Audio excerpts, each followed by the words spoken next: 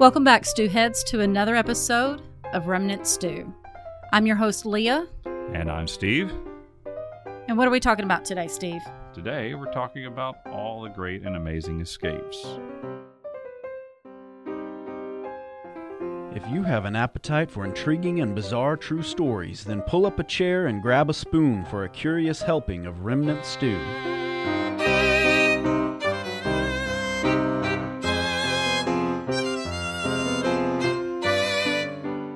Everyone loves an exciting escape story. Absolutely. Absolutely. Keep you on the edge of your seat. Countless movies are enhanced by scenes of daring escapes. I can remember as a little kid seeing The Sound of Music and that very exciting scene at the end when the Von Trapp family is hiding in the convent and trying to make their escape from the Nazis over the Austrian Alps to try to reach safety in Switzerland. We could talk all day about exciting escape stories, not exhaust the supply. Many escape stories, but we're going to limit to just a few today. The first one comes to us from the animal kingdom. I love this story. Okay, so for our first escape today, we have Emily. Emily was a cow. Well, what a great name for a cow. And we hear how she got her name. In November of 1995, she, along with a few other members of her herd, was offloaded from a trailer and led into a Massachusetts slaughterhouse. Not a good start to your day. No, and I think she kind of knew something was up. So when noon came around, Emily was next in line for the kill floor, but that's when the workers decided to break for lunch, giving Emily a short reprieve. So she must have known that this was not the place she wanted to stay at because she managed to take fate into her own hands, or hooves. Yeah, there you go. and heave all of her 1,600-pound bulk over the 5-foot-high gate in one jump. Then she bolted for freedom. That's quite a jump for a cow. Some of the workers saw her escape and gave chase, but she proved that besides being a crackerjack high jumper, she was also a talented sprinter. The slaughterhouse lost about $500 in hamburger meat that day that Emily got away. Her struggle didn't end there, however. She had to find a way to survive the New England winter and find the 40 pounds of food a day necessary to keep a cow of her size alive. That would be hard in the winter. All while dodging the local police, who, after several unsuccessful attempts to corral Emily, had been instructed to shoot her on sight. No, not with a pistol. She found her way into the hearts of local residents, though, who put out hay for her. That was nice. One local family, yes, that's right. These local residents really stepped up. And one particular family, the Randas, took it a little bit further. They didn't want to just help Emily to survive. They wanted to save her. So they convinced the slaughterhouse. They actually went and visited the slaughterhouse and convinced them to sell her to them for $1. That's a good deal. They just wanted to be done with it, Meg Randa said. So they're still out $4.99. Right. Yeah, that's right. The slaughterhouse really got That they explains lost the money. price of That's meat going right. up a little bit, but all right, go ahead. So, and with that, the suburban family now owned a free-range cow. The Randas gave Emily her name and spent days feeding her hay and winning her trust and eventually coaxing her into a cattle trailer. She was brought to Peace Abbey, a place where she could live out her days freely without worrying about becoming someone's meal. But as the article in Atlas Obscura says, Emily wasn't just free, she was famous. Yeah, local celebrity. After she was recaptured, her legend only grew. She got written up in People magazine and Parade magazine. She was a bridesmaid at 2 weddings. She ate the bouquet in one of them, Meg says. She served as the spokescow for several animal rights organizations. So Emily passed away in 2003 of bovine leukemia, but is remembered by a life-size statue of her that now stands in the town of Shelburne, Massachusetts. It was commissioned by the Peace Abbey to bring awareness to animal rights and to commemorate a cow who dared to take a leap. Good for Emily. Good for Emily. She escaped slaughter. Well, continuing on the theme of amazing escapes, though, have you ever heard of anybody escaping execution? A couple, but this story is just unreal. This comes to us from the year 1915, the Mexican Revolution, and a gentleman by the name of Wenceslao Moguel. He survived being shot by firing squad. He was shot 10 times, in fact. Wow. The story of survival is so incredible that it even caught the eye of Robert Ripley himself, the famous Robert Ripley of Ripley's Believe It or Not. Branded as a traitor, Wenceslaus was sentenced without trial to execution. Now, during the Mexican Revolution, a firing squad was the preferred means of execution. The squad was comprised of 9 soldiers who would all fire their weapons at the same time.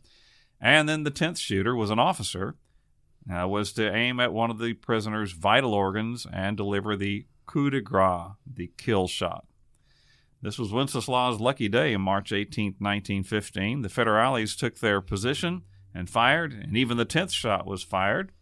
Well, the soldiers assumed he was dead and the job was done, so they thought the soldiers left. But he was still alive. He survived, although in excruciating pain. He waited for the executioners to leave, and then he miraculously crawled away to make his way to safety.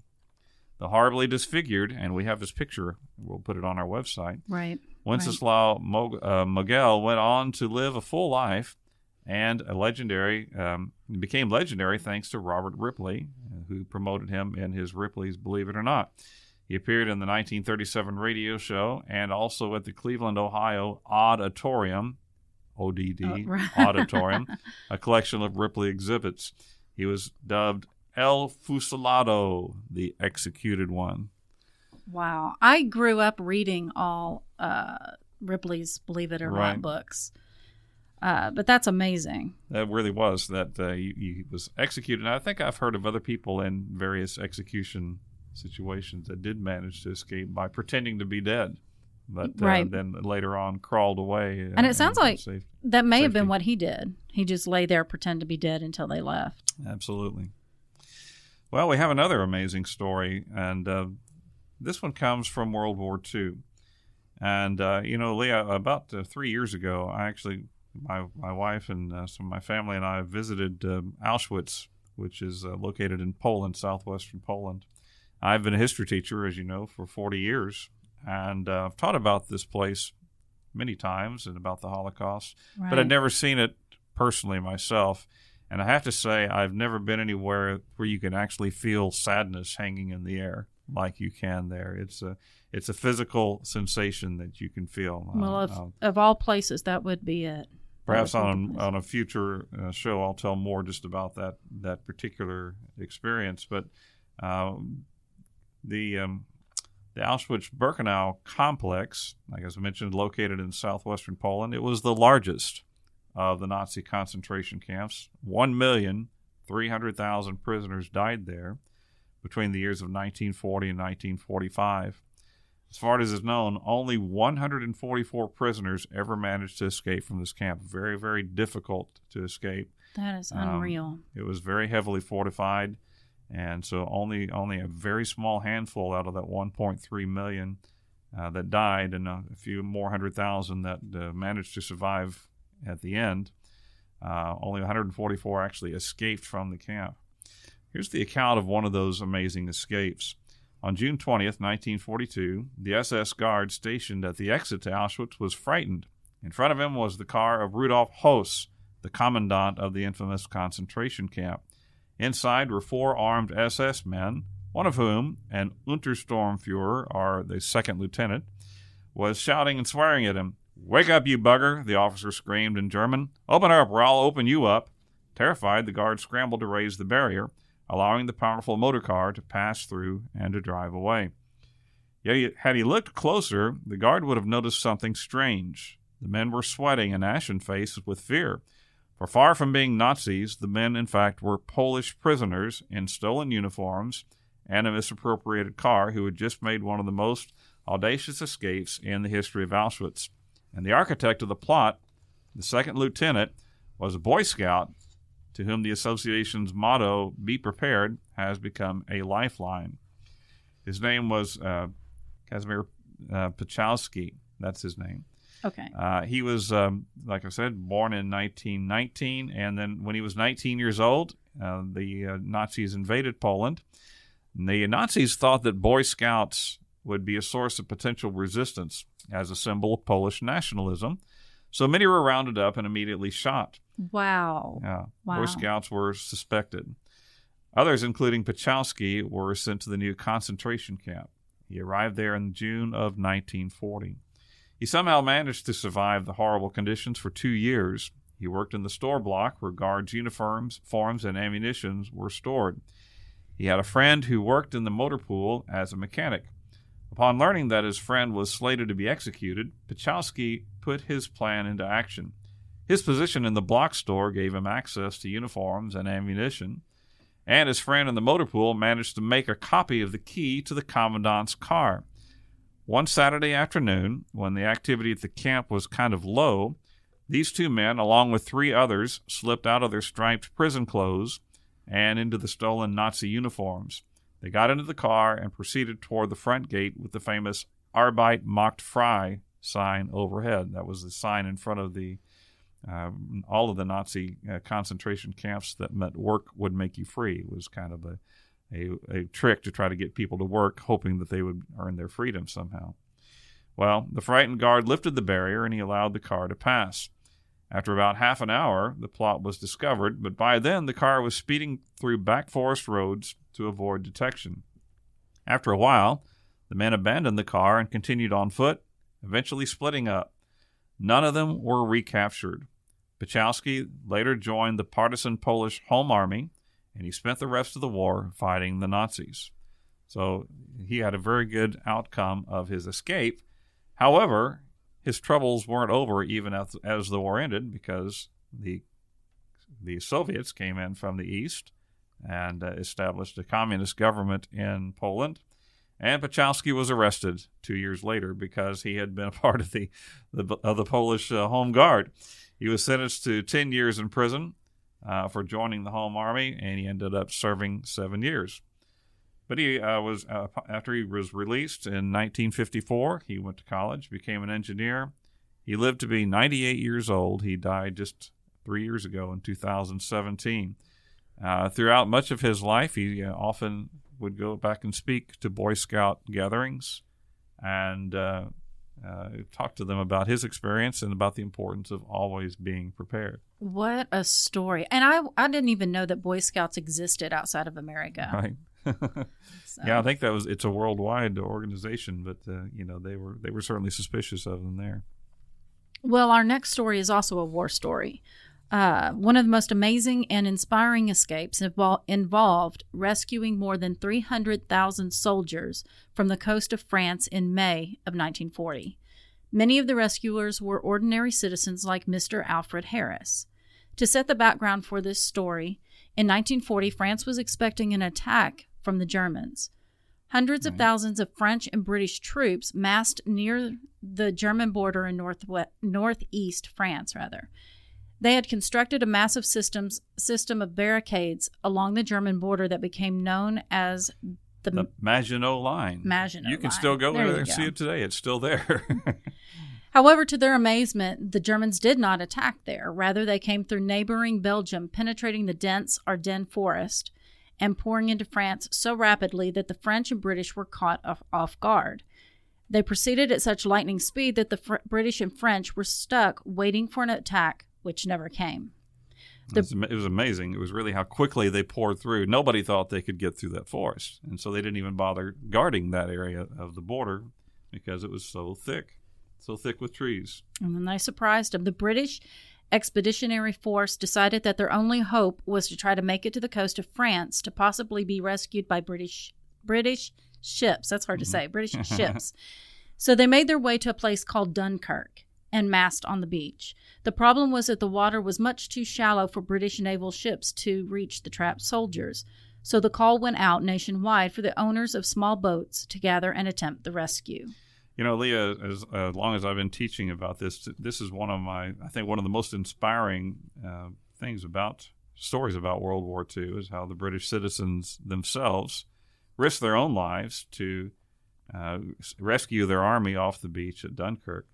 And I was really excited when the movie Dunkirk came out, but I was kind of disappointed in the movie because I don't think it really did an adequate job of telling the story adequately. As it deserved. It was such an act of bravery that so many hundreds, maybe even thousands of British people took their own small boats. The British ships were too large to get up close enough for the soldiers to get onto the ships, so they needed smaller boats to go right up to the beach get them off and bring them out. And so I came across a story of one of these men, and his name was Mr. Alfred Harris, as you mentioned. This actually came from a book called Dunkirk, written by two British officers, Lieutenant Colonel Ewan Butler and Major J.S. Bradford. It was originally published in 1950. The Kindle edition was brought out in 2017 by Sapir Books, and they have granted us permission to use this in our podcast, so we thank them. And we'll actually give you a link to the book on our website. Absolutely. The whole book is interesting. It's their personal accounts. But this particular story, I think, is very inspiring and very telling of the times that the British people went through in 1940. And so why don't you sit back and relax a little bit. And Leah and I are going to read you the story about Mr. Alfred Harris, Dunkirk hero. On the evening of Sunday, the 26th of May, 1940, Mr. Alfred Harris was drinking a double whiskey in a Twickenham, England pub. It was unusual for Mr. Harris to drink whiskey. Indeed, he was no great frequenter of public houses at any time. Bank clerks, even when they have risen to be chief cashier, are not given to high living. On that evening, however, Harris felt that he must have a drink. The news from France was terrible. It gave a man a horrible, tight feeling in the pit of his stomach. There was nothing, of course, that a retired chief cashier could do about it. That was the maddening thing. People like him could only wait and listen to the wireless and pretend to go about their business as though everything were normal, as though a whole British army, the only army that they had, did not face annihilation. By that strange word of mouth, which operates in moments of great crisis, the news that an attempt would be made to take the army off by sea had already reached the saloon bar. Had been officially ordered only 3 hours before, but already people knew about it and were talking about it. "I reckon they'll need every boat they can get," somebody said. "What about Berkshire Lass, Mr. Harris?" There was some laughter at this, for everybody knew about Berkshire Lass. The fruit of many years of painful saving, Harris had bought her at last early in 1939 in time to enjoy one season of blissful cruising on the still reaches of the Thames River before war put an end to such pleasures. She was a 35-foot cabin cruiser, somewhat dubiously powered by a converted Morris car engine, and she was the pride of Mr. Harris's heart. Through the long years in the bank, he had dreamed of retirement and a boat of his own. Berkshire Lass had not even been second-hand when he bought her, and there were some in Twickenham who felt that he had been swindled by her former owner. But Harris labored joyfully, painting, caulking, polishing, and tinkering with the old engine until his boat, as he was not afraid to tell anybody who cared to listen to him, was as smart as anything her size on the river. The laughter around the bar irritated Harris. Why not Berkshire Lass if it came to that? Probably they would need every boat they could get over there. Mr. Harris finished his whiskey quickly and went home.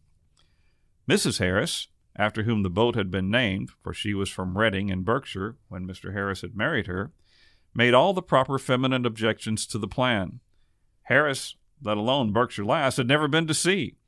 He had little idea of navigation, a science which his wife understood was very necessary in the English Channel. She made no mention of her real objection to the plan, that her husband might get killed, in fact, almost certainly would get killed as far as she could see. Other women's husbands were being killed at that very moment over there, and Mrs. Harris would have felt it a shame to mention that aspect of the problem. In the glory days, when he had bought Berkshire Lass, Harris had made certain pleasant but unnecessary purchases, suitable, as he vaguely felt, for the master of a boat. You could see he was very proud of this boat. He was very proud of this boat, wasn't he? At the bottom of a drawer were 2 pairs of thick sea boot stockings, greasy and strong-smelling, a southwestern, which was an oilskin rain hat that is longer in the back than in the front to protect the neck, and a tremendous turtleneck sweater. These had never yet been worn, but now they were brought out and stowed in an old kit bag, a relic of Mr. Harris's service in the First World War.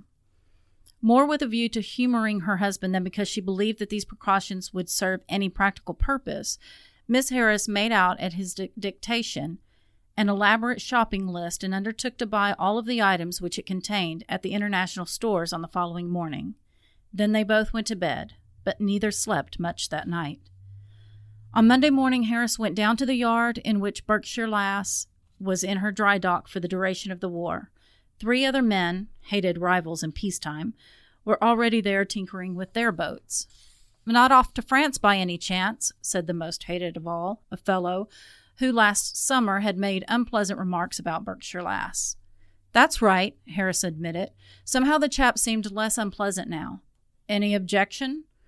"Well, I gather they'll tell us what to do at Westminster Pier," said another of the men. "Can you take your boat out alone? Looks as though we'll need all the space we've got when we get there." "I can take her anywhere," Mr. Harris asserted stoutly, not without a slight sinking of the heart, and he set himself to examining the engine. They reached Westminster Pier on the morning of May 28th and placed themselves trustingly in the hands of the Royal Navy. A sub-lieutenant won Harris's heart with his approving comment on Berkshire Lass's appearance, although he cast a dubious look at the engine. "Think she'll make it?" he asked. "It's about 55 sea miles from the North Goodwin to Dunkirk." "She'll make it," said Harris. In a strange, ill-assorted flotilla, they made for Ramsgate. Harris nobly oil-skinned and southwestered, though the sea was very still, seated tensely at the little wheel on the port bulkhead of the cabin. Although for any considerable ship the weather was virtually dead calm, Berkshire Lass pitched and bucketed around North Foreland, throwing spray back at her bows, dipped to a slight head sea. This, Harris decided, was the life. He watched the sky narrowly for any of these dive bombers of which one had read so much in the newspapers recently, but saw only seagulls wheeling and screaming over the little ships. The dive bombers were to come later. It was at Ramsgate that certain deficiencies in the Berkshire Lass's equipment first made themselves evident. Hitherto they had sailed in convoy, but now it was a matter for charts and for that navigation of which Mrs. Harris had spoken so doubtfully. Moreover, the compass, proudly bought, second-hand, proved to be, if not inaccurate, at least none too trustworthy. Nevertheless, the Naval Control Service, crisp, efficient, and not even contemptuous as Harris had feared, provided charts and routing instructions. Once more the engine came under critical survey. "I hope you can rely on that engine of yours," an officer said to Harris, "because if it packs in and you lose contact with your convoy, heaven help you. With that compass, you'd probably fetch up in Calais, which by then was under the control of the Germans, and that would be just too bad." Harris, lovingly cleaning a spark plug and speaking with an assurance which he did not really feel, promised that the engine would not fail. He loves his little boat, doesn't he? Absolutely. Another trouble was the absence of water tanks. On the Thames River, there had been no call for such a thing, since river water, properly boiled, makes an excellent cup of tea. And there are riverside pubs aplenty, but now Berkshire Lass was bound for a beach where many thousands of thirsty men awaited deliverance, and accordingly a galvanized tank was with great difficulty rolled aboard and somehow edged into the cabin amidship. At last they sailed on the morning of the 30th of May. Due east to the Gull and thence to North Goodwin Light they sailed, the little ships plugging along, some of them making no more than 4 or 5 knots, while all about them were large vessels, drifters, which is a large fishing boat, trawlers, odd-looking Dutch coasters, pleasure steamers, and big yachts. Like sheepdogs running around a slow-moving flock, a destroyer or two, and a few motor torpedo boats swept about the convoy. The first attack came as they crossed the Sandet Bake, southeast of the North Goodwins. Ships were coming back from Dunkirk. A large steamer, her decks crowded with troops, was attacked suddenly by a dive bomber swooping from a clear sky. Although the westward-bound steamer was a quarter of a mile away from Berkshire Lass, a bomb destined for her fell so close to Harris's boat that the spray of its explosion came down into the cockpit like rain and ran in little rivulets from the skipper's southwestern as he huddled against the cabin bulkhead. A burst of Bren gunfire and rifle fire from the steamer met the raiders, who replied with their forward machine guns. Then it was all over, and the Ju-87s, the German fighter planes, were climbing steeply. they banked and wheeled easterly toward Dunkirk, where the Berkshire Lass was also bound. So this, Harris thought, was it. Not too much to write home about so far, though, a good deal more than anybody in Twickenham had seen so far of warfare. Still, it would be hotter when they got there, and every turn of Berkshire Lass's little propeller brought them nearer to the beaches. One or two of the boats fell out with engine trouble, and Harris could not resist a feeling of malicious satisfaction when he observed that the big cruiser belonging to his rival and neighbor, he who had spoken slightingly of Berkshire Lass in the days of peace, had fallen out of station ahead. She was a comparatively powerful craft and towed 2 dinghies. With real delight, Harris managed to pull himself alongside, condole with the mortified skipper, and somehow himself grasp the leading dinghy and make it fast to Berkshire Lass. They were coming in now, and there ahead, over the port bow, was a great pall of smoke which seemed to blot out the whole sky. The Germans had bombed the oil refinery at Dunkirk. There was mist, too, and as far as Harris could judge, enemy aircraft were not busy. When Harris came at last into Dunkirk, it was already evening. His 2 dinghies were bumping along cheerfully in the wake of the Berkshire Lass, but now here and there were abandoned towboats, drifting in the light swell.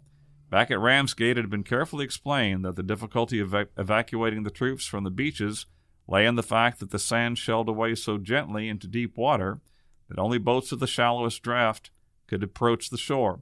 Surely, Harris thought, the more of these little boats the better, and somehow he managed to make fast one of these rowboats to a cleat on Berkshire Lass's stern.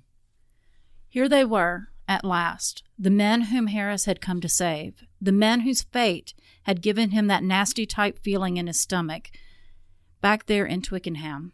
As Berkshire Lass made in towards the beach at sunset, the men were standing waist-deep in water, singing.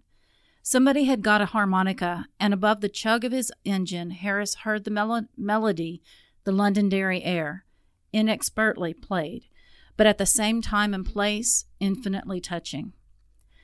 They piled aboard Berkshire Lass, heavy boots playing havoc with the precious paintwork, hobnails gashing the afterdeck and the white canvas roof of the cabin. They piled into the 3 boats, so many of them that Harris feared they would overturn the little craft. But an officer who did not himself go aboard saw to it that this did not happen. When Harris put about and made for a fishing boat which lay out to sea. This was the moment against which Miss Harris's shopping list had been drawn out. Harris had worked it out with care. A life of banking teaches a man to be scrupulous where details are concerned. Canned foods he had decided would be difficult to distribute, since how should the cans be opened? So to the sopping men on Berkshire Lass, he handed out dried figs, bread, chocolate, water in paper cups, and cigarettes. They loved him for it. I bet they did. That trip out to the fishing boat seemed to take a very long time, and indeed the little cabin cruiser with 3 loaded boats in tow and herself overladen made slow going. Yet at last the passengers were safely delivered, and Berkshire Lass turned back to the shore. Then the shelling began. A screaming whine, a fountain of water, and much later the report of a gun. Harris decided that this was horrible. When he reached the beach again, shells were falling steadily, spattering him with sand. A splinter, humming like a hornet, ripped through the cabin top and buried itself in the seddy beneath. Nonetheless, Berkshire Lass took another load out to the fishing boat. The shelling ashore was very heavy now, and the fishing boat's skipper, a real sailor, the sort of sailor whom Harris had always admired and envied, spoke to the captain of the little craft which lay under his edge. "You won't get anybody much off now, not while this shelling's on," he said. "Better come aboard and have something to eat." Harris suddenly remembered that he had not eaten since leaving Ramsgate. He felt very hungry and very proud. The skipper had spoken to him as an equal, as though he were a sailor too. Well, so he was, after a fashion, now. The stew and coffee tasted wonderful. At 3 a.m., shelling stopped, and away went Berkshire Lass again, until by 5:30 she and her consorts had taken off almost all of the troops then waiting on the beaches. The air attacks and shelling began again after that, until, as machine gun bullets zipped into the water around his ship, Harris felt a numbing blow on his left shoulder and then great sharp pain. Blood began to trickle down his oilskin. It was then, too, that a sharp wind blowing in from the sea began to toss and batter the little craft and the boats that she was towing. One of them, filled with troops, capsized, and Harris, with only one arm capable of handling the wheel, somehow brought Berkshire Lass round to the men in the water so that their comrades could haul them aboard. When Mr. Harris got back to the fishing boat, he fainted. Oh, pretty amazing, isn't it? That's what they went through and what they put themselves out there in that kind of danger to rescue their soldiers. Yes. Well, it was afternoon when he came to in the forecastle of the fishing boat. Someone had given him an opiate, and his shoulder was bandaged and in a sling. Harris's first words were for the Berkshire Lass. She was still on the job, refueled and skippered by a member of the fishing boat's crew. Harris went on deck and saw her making for a long pontoon on which troops were crowded. The beaches were empty now, and when Berkshire Lass returned, Harris insisted on taking over. The pontoon made things easier. One could bring the boat right alongside, almost as though one were coming up to a Thames River landing stage. The enemy were still shelling the beaches. It was at 8 p.m., just after Vice Admiral Dover had warned all ships that the final evacuation of the British Expeditionary Force was expected on the following night, that the end came for Alfred Harris and Berkshire Lass. A single dive bomber, swooping out of the afterglow of the sunset, seemed to bear the little ship a grudge. He attacked twice with machine guns, and at the second attack, Harris was hit again. They picked him up out of the water and took him to a hospital ship. This time he had been hit in the lung, and in an operating theater as calm and hushed as any in a London hospital, the bullet was taken out. When Harris came to this time, he was told that they were nearing Dover. Wildly, he asked about Berkshire Lass, but nobody knew what had happened to her. Upon arriving back in England, Mr. Harris was taken to hospital to recover from his wounds. Though still bandaged, but on the road to recovery, he greeted Mrs. Harris when she came to the hospital. Though recovering from his wounds, he was still sad over the loss of Berkshire Lass. Mrs. Harris pointed out that, after all, lots of people have lost so much in this war. Why, you were nearly killed. I wouldn't worry so much about the boat if I was you. Harris found it difficult to explain that he wasn't exactly worrying about Berkshire Lass, but he was mourning, as one mourns someone very precious who has died bravely doing her duty and whose place can never be filled. Hundreds of private British citizens like Mr. Harris risked their lives by taking their small boats across the channel to rescue their soldiers who were trapped on the beach at Dunkirk. They ferried them from the beaches to larger ships that were waiting offshore. In all, they saved over 330,000 British soldiers, as well as French and Belgians. And they probably saved their own country in the process, because these soldiers would live to fight again 4 years later at Normandy. Wow, thank you is it Sapir Books? Yes. Sapir Books. Again, thank you to them for giving us permission for that. Great story, isn't it? It is a great story, and it makes me remember when I came to your house to ask you to be a host. Right. This is the story that you read to me. I wanted you to hear me read. And I have loved the story ever since, and I'm glad to share it with the listeners. So that brings us to the trivia challenge. Again, Love just trivia. we love trivia. We love trivia here, and we love stories of bravery and just the underdog. Exactly. That is absolutely what we are about. And so the trivia challenge, just like all the others, like and follow our Facebook page at Remnant Stew Podcast. Like and share this episode post, Great Escapes, right. And then put your answer to the trivia challenge question in the comments of that post. And the first person to do that will be the winner and will be mentioned in a future episode of Remnant Stew. Oh, so, what great acclaim you will have. So what is our trivia Well, question? here's today's trivia question. We just talked about the rescue at Dunkirk. What was the code name given by Winston Churchill for the Dunkirk rescue? The code name. And I had no idea what that was. Remnant Stew is created by me, Leah Lamp. Dr. Stephen Meeker and I research, write, and host each episode. Audio is produced by Philip Sinkfeld, who Hey, does what he can to make us sound good. Our theme music is by Kevin MacLeod, with voiceover by Morgan Hughes. You can connect with us through our Facebook and Instagram. If you have an idea you would like to hear us cover in a future episode, you can email suggestions to us at staycurious@remnantstew.com. Now, before you go, please hit the subscribe button so you won't miss an episode.